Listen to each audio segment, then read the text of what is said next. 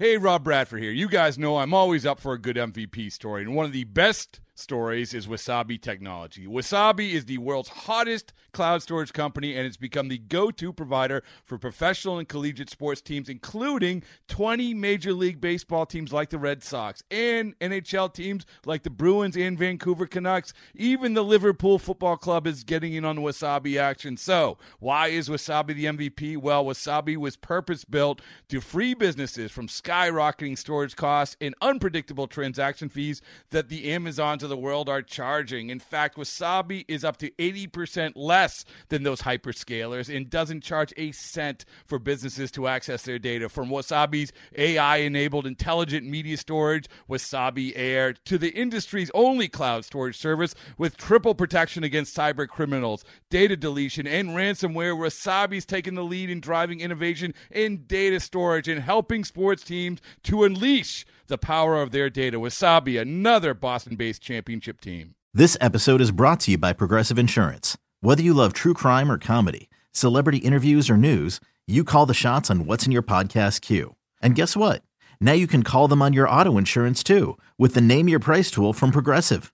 It works just the way it sounds. You tell Progressive how much you want to pay for car insurance, and they'll show you coverage options that fit your budget. Get your quote today at Progressive.com to join the over 28 million drivers who trust Progressive. Progressive Casualty Insurance Company and Affiliates. Price and coverage match limited by state law. Welcome on into a solo edition of the High Hopes Podcast. That's right. You got Jack Fritz here, going solo as James Seltzer and John Marks are getting soft on me, and they're going to bed. They didn't want to stay up and talk some Phillies baseball, but as you well know, as you've listened to this podcast, I can talk Phillies baseball all the time. And I tell you what, it has been a pretty frustrating week, to say the least, to be a Phillies fan, to be a fan of the start of the season. Listen, it's still been a positive start to the season, but it is disheartening losing 2 of 3 to the Miami Marlins. I mean, there's no other way to sugarcoat it. They're the worst team in baseball, and I know it's April, but when you have an Arrieta, Nola in any series, you expect to go out and win it. And not being able to do that against the Marlins, again, the worst team in baseball, a team that is clearly rebuilding, it's just not what you want from a young team early in the season. Now, obviously, not all hope is lost, but there are some cracks forming in the armor of this early part of the Phillies season.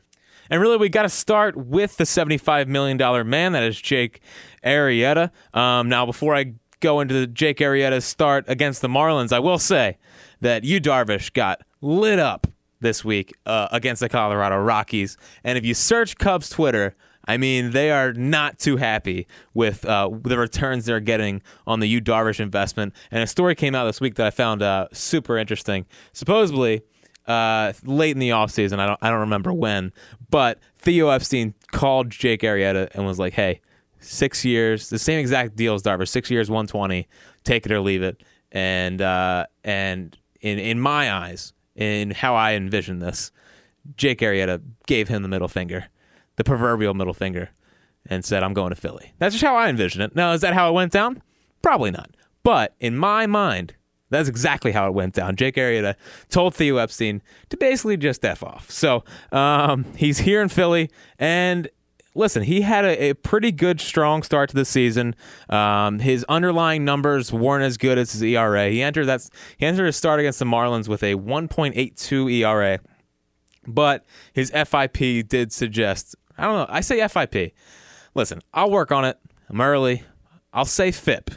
Just for the longest time, I've said FIP. Anyway, his FIP would suggest that he was really pitching at about a 3.3 ERA level, which seemed fair. He wasn't really pitching at a 1.83 ERA number. The FIP was better, or it was a more indicative of Jake Arrieta's beginning of the season. Now, he's been pretty good, but the start against the Marlins and really his start last week were pretty big causes of concern for me, because he is not locating his off speed at all, and he's constantly fighting himself. Now, he has the crossfire motion where, of course, it's hard to always have perfect mechanics at all times, especially at his age. He's always been a guy that kind of figures it out as he goes along, and he battles and grinds, and he just has had to grind his way through these last two starts since the Pirates game. He just has, and it's fine. I'm not overreacting, but he's not striking anyone out. Like, Jake Arrieta is not striking anyone out. He was great against the Pirates. He struck out, was it 10? He struck out 10 against the Pirates. But these last two games, he's not striking anyone out. He's fighting himself against his curveball. The velo has been fine. I'm not worried about the velo, and the movement is really good. He did lose some control on his sinker against the Marlins, but it's more the off speed that I'm super concerned with, because it's two straight starts of him kind of fighting his mechanics and not being able to locate his off speed. And they just don't have the same kind of sharpness that they had against the Pirates and some of the earlier starts. Like, they're looking more Velasquez-ish. Now, like, Arrieta can get it back to where it's just a hammer. Vince Velasquez has never shown that. But right now, it just looks like they don't have the same dive to them that they were having earlier in the season. Now, he's a guy that he's a smart pitcher. He'll figure it out. But that Marlins start was pretty disheartening against the worst team in the league. I mean, that's the start that you should go out there and pitch 7 innings and just dominate and go from there. I was pretty disappointed in Arrieta. And really, one thing to monitor from Arrieta is the fighting himself with his mechanics and short arming his curveball and all of that stuff. I would definitely watch out for that going forward. If he can get that back, his fastball location's been fine to me. He did walk more batters against the Marlins.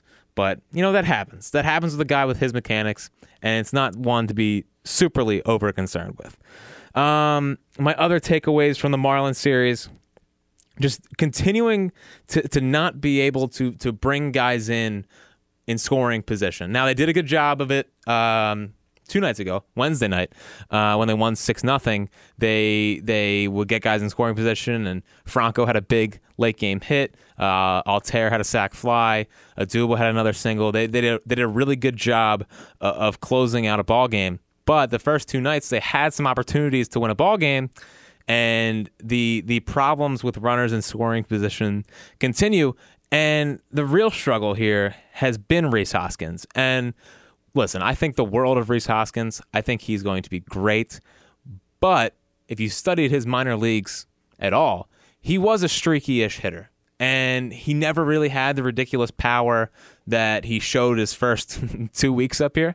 The power seemed to regress just a little bit. He only has 4 home runs in the season. And he's just not making hard contact right now. And he had his last at bat last night was really good. It was a really positive sign. Heading into that at bat, he had been 0 for 4 with 4 Ks. He was wearing the golden sombrero, gets up there for the 5th time, rips the ball right up the middle. And that's what I was saying before the first 4 at bats. He was pulling off of everything. And Rhys has been such a disciplined hitter for his entire career that I was surprised that he was pulling off as much as he was. Balls in the outside corner, he was hooking down the third baseline.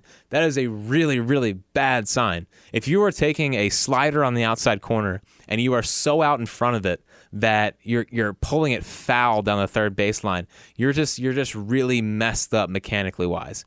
And he was doing that. He had done it all Marlins series. He had done it in his first 4 at bats on Wednesday night. And then the 5th at bat, he finally started thinking up the middle, drive the ball to center field, don't try to pull off everything, and get your mechanics back in line. Listen, I'm not going to overreact to a bad week. I mean, he had a bad start to when he got called up last year. He started 0 for 11 when he got called up, and then he had a similar rough stretch to end the season. So it's not a major cause for concern. And his last at bat was very encouraging, but he did come up with some major spots in this Marlins series, and just couldn't deliver for this team. And Rhys has been in a weird funk for the last 3 or 4 games. I think the last at bat there against the Marlins was positive, and hopefully he can carry it over to a big Washington series. Just continue to pummel that Washington team, but we'll see. We will see. Adubel. I mean, listen, I had to bring up Adubel.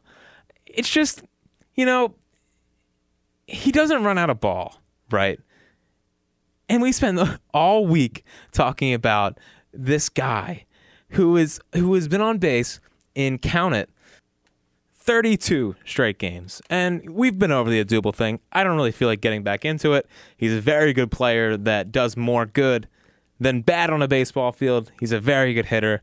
And of course, 2 nights ago, he hit a ball that he thought was going foul, that he didn't fully run out, and of course, Twitter exploded in terrible Odubel takes. But that's beside the point. The worst part, and the part that is just causing me physical pain, is the fact that this is the longest on-base streak. It's at 32 straight since Darren Ruff. I don't want to hear Darren Ruff's name anywhere near this team anymore. I don't want to hear it in association with Odubel Herrera. I wish they never showed that graphic. I wish they didn't show that graphic at all. I wish it was scrubbed from the history books. I wish that was scrubbed from the history books, just like I wish that David Bell does not have the last cycle in Phillies history. I need someone else to hit for the cycle. I need Odubel to get on base more than 34 times just so that he's ahead of Darren Ruff. I will not sleep until Odubel or someone on this team has longer than 33-game on-base streak to get Darren Ruff's name scrubbed from the record books. That's all I got to say about that. Jorge Alfaro is another guy I've taken away from this Marlins series, taking better hacks. And we talked about it on the last podcast with James. Jorge Alfaro is a guy who probably has the most power on the team, just the natural raw power. He's got clean swing mechanics, all that good stuff. But man, does he try to hit everything 450 feet. And the frustrating part about Jorge Alfaro is that when he slows everything down and just takes a nice simple hack. Jorge Alfaro is like your golf game. When you try to swing as hard as you can, the ball doesn't go as far as it does when you just take a nice, simple, easy swing. Jorge Alfaro, we all get so frustrated watching Jorge Alfaro because we are watching our golf game in baseball version. That's what Jorge Alfaro brings to the table. Because when he tries to swing as hard as he can, he's late on everything. He's wrapping his bat behind his head, which, if you know anything about hitting, it's just like that. You're screwed. You're absolutely screwed at that point. So Jorge Alfaro, when he just slows down, lets everything come to him, thinks up the middle, is a really, really strong hitter. And I tweeted this out, which you can follow me at JackFritzWIP. I tweeted this out on Monday's game when he hit the first inning homer, or second inning homer. His upside is freaking absurd. Because his upside is that of Gary Sanchez. And I'm not going to say that I think Jorge Alfaro is Gary Sanchez, but I think he can be at least a middleman's Gary Sanchez.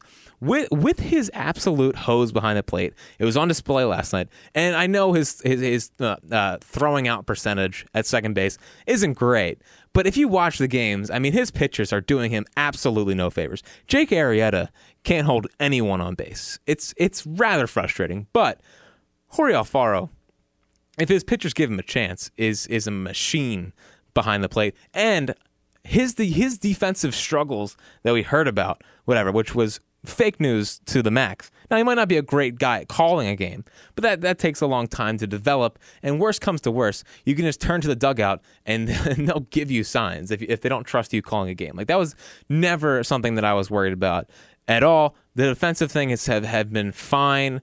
He had some early pass balls, but the last couple of games he's been really solid, unlike Andrew Knapp, and his receiving has been really, really impressive. He's been stealing a lot of strikes for his pitchers. Now, I mean, I think umpires are starting to get a little bit upset with him, because if you know anything about umpires, it's like when they know that you're just trying to steal strikes and you're pretty egregiously bringing it in, and they view that as like Bush League, Little League stuff, it can actually hurt you, and I think it hurt Alfaro like once.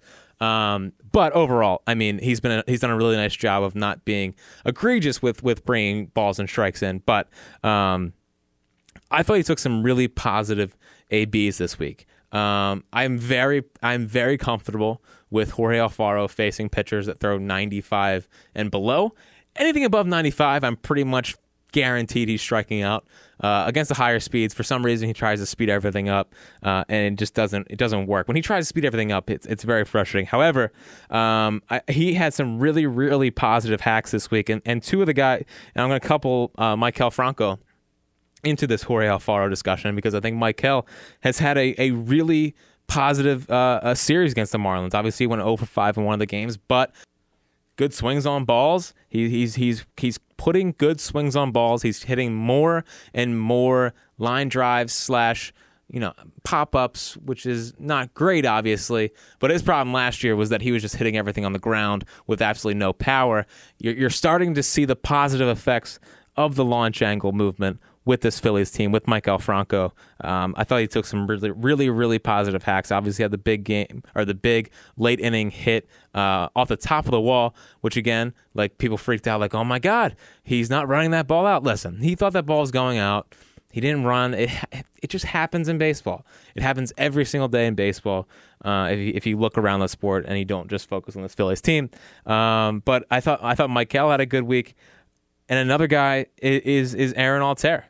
Aaron Altair continues to make hard contact. He lined a ball out center field that could have gone out on a different night. But Aaron Altair is officially the guy in right field for this Phillies team. Nick Williams hasn't played 10 out of the last 11 games. It seems like he is just pushed out of the rotation, and I think this is exactly what the Phillies want. The Phillies want Aaron Altair in there every single day in right field. They don't want to play Nick Williams. Nick Williams is a guy that strikes out too much, doesn't walk enough, really isn't a good defensive player, and they had to play him early in the season because Aaron Altair was struggling that much. They just did. I don't think they ever really wanted to play Nick Williams as much as they did at the beginning of this season. I don't believe that at all. I don't think they think he's a very good player. The numbers suggest he's not a very good player, and the eye test doesn't suggest that he's a very good player. And frankly, he should never play over Aaron Altair unless it's a scheduled rest day. I don't think there should be any platoon in right field. It should be Aaron Altair's job from the jump. And recently, in this last week, he's batting in the 340s. He is skyrocketed from his .86 batting average to begin the season. He's a really plus defender. So Alfaro, Franco, and Altair are starting to show some signs of emerging from their early season funks. Even though Maikel's wasn't as bad, but he just wasn't getting the playing time. That's one of the nice things. Now, I put nice in quotations, but it allows Maikel to play every day with the J.P. Crawford injury, and allows Scott Kingery to settle in at the shortstop position. And unfortunately, it took 98 off the bicep the other night, which sounds horrible. Those guys are making solid contact.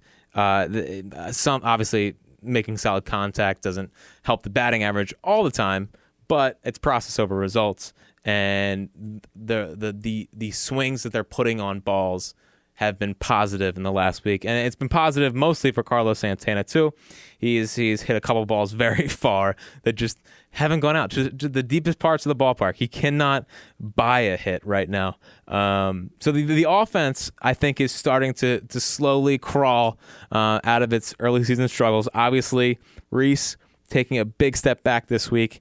Like I said, hopefully his last at bat gets him going a little bit. Adubel's been Adubel. Cesar rolls out of bed and gets on base at least 2 times a game. Really, really starting to see some positive signs from this Phillies lineup. Now it's time for the starting staff to kind of pick up its slack.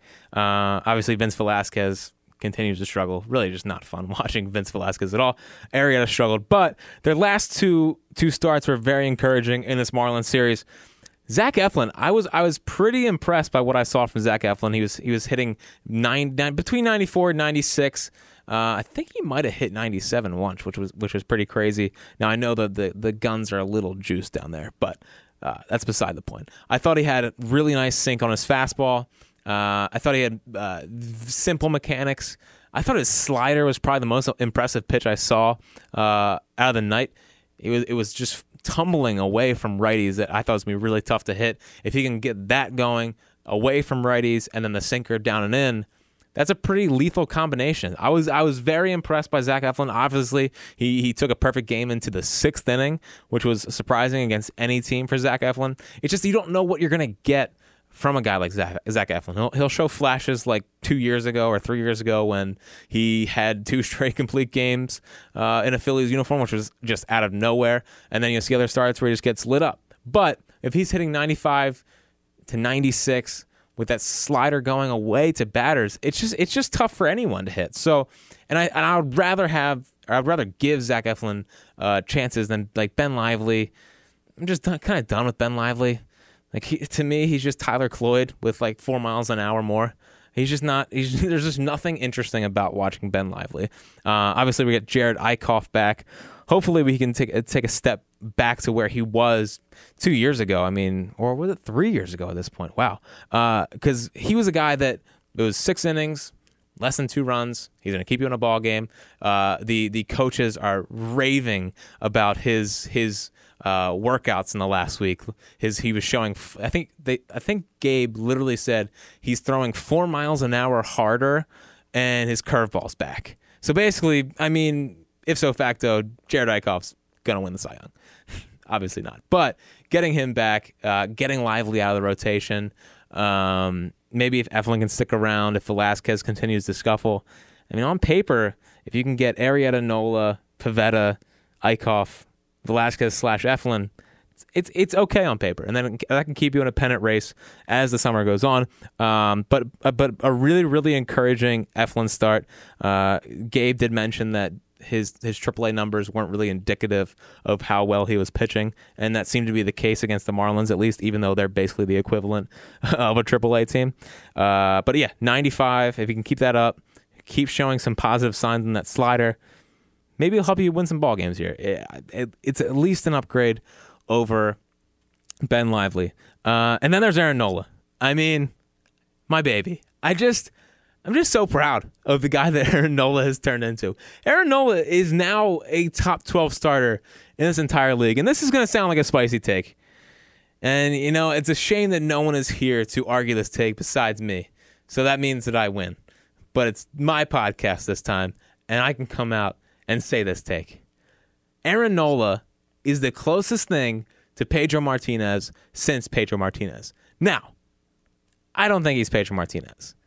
But the way he pitches, his mechanics, and just the movement on his stuff is the closest I've personally seen to Pedro Martinez. I think him and Scherzer are the best 2 options at this. But the way Nola's mechanics are, the way they're similar to Pedro Martinez's, and the way his fastball moves like Pedro's did, his changeup he's now using more and more and generating more swings and misses. He has 3 above average pitches at this time. Now, obviously, Pedro Martinez had the 3 best pitches in the entire game. He had the best fastball, the best curveball, and the best changeup. But Nola's pitches truly move just like Pedro Martinez's did. I was watching Pedro start against the Devil Rays today because, I don't know, I was nerding out to some Pedro, which is like there's absolutely nothing wrong with the nerding out to some Pedro Martinez film. And it was just like, this is what Nola looks like. Obviously, Nola can't reach into his back pocket and pound 99 up in the zone. But it's 96. He was hitting 96 down in Miami with legit 2-seam run on it. And he was flashing a changeup that was diving right out of the zone. And his curveball has been unhittable since he's gotten into the league.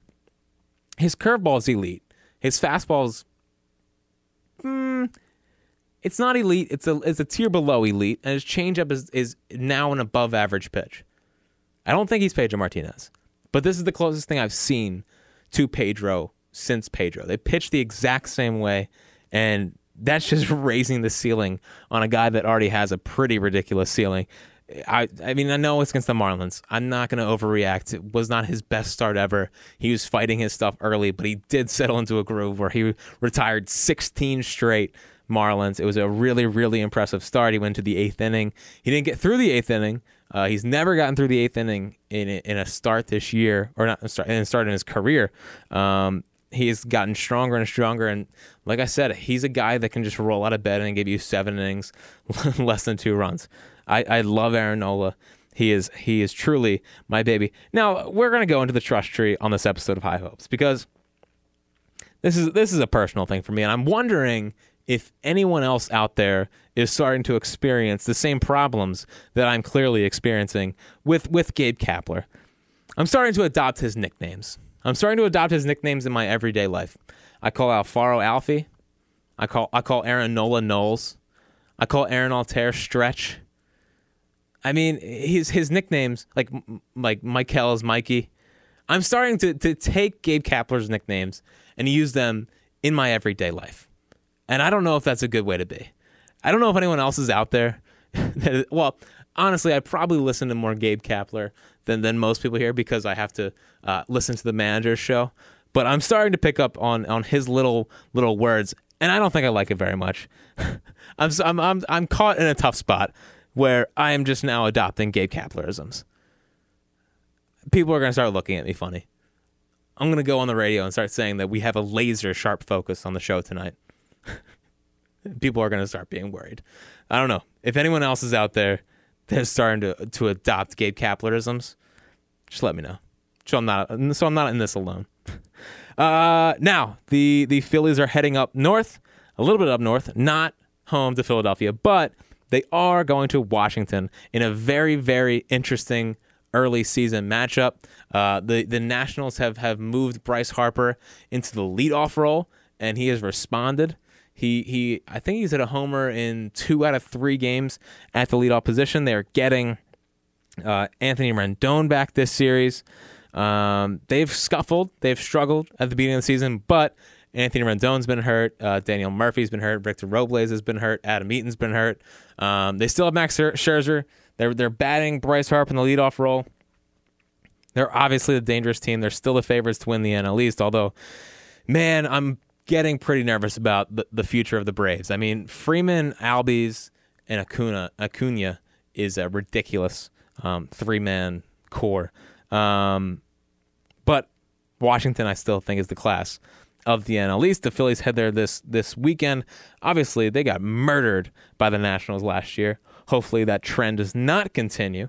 They might get Anthony Rendon back this series. It's not 100% sure, but he's coming back from a toe injury that is subsequently hurting the Washington Nationals and hurting my fantasy team. It's not been fun. Tomorrow night, Nick Pivetta versus Gio Gonzalez. Pivetta coming off his worst outing of the season. Now, I don't think it was as bad as the numbers would suggest.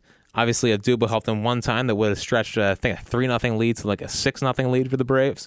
But I still saw mostly positive signs from Pivetta. His defense did not help him one bit in his last start, besides, obviously, the Aduba catch. But Pivetta versus Gio, great year last year, obviously regressing this year because his year last year was just ridiculous.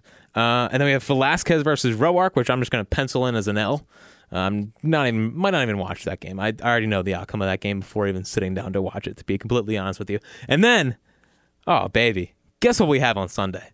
On Sunday, we have Jake Arrieta versus Max Scherzer. I mean, this is the second time this year that Jake Arrieta has matched up against a former NL Cy Young winner. Max Scherzer is like, I mean, his eyes are freaky, but he is just unbelievable. He is one of the most underrated players in the entire game. He might be better than Clayton Kershaw, but no one's going to talk about that. Like, Max Scherzer has been a $215 million bargain for the Washington Nationals. He is tremendous. The Phillies will probably lose that game, but Arrieta versus Scherzer is just one to get excited about. So the Phillies obviously heading to Washington this weekend. Jake Arrieta versus Scherzer is the headline matchup. Really, I just truly can't wait to watch that game. I hope Arrieta brings it. Hopefully we can get some location on his off-speed pitches because, man, it was a struggle against the Miami Marlins. But that's going to do it for this solo episode of the High Hopes podcast. I hope you made it through the whole thing. I mean, I try to be entertaining. Obviously, with James and John here, it's a much more fun show.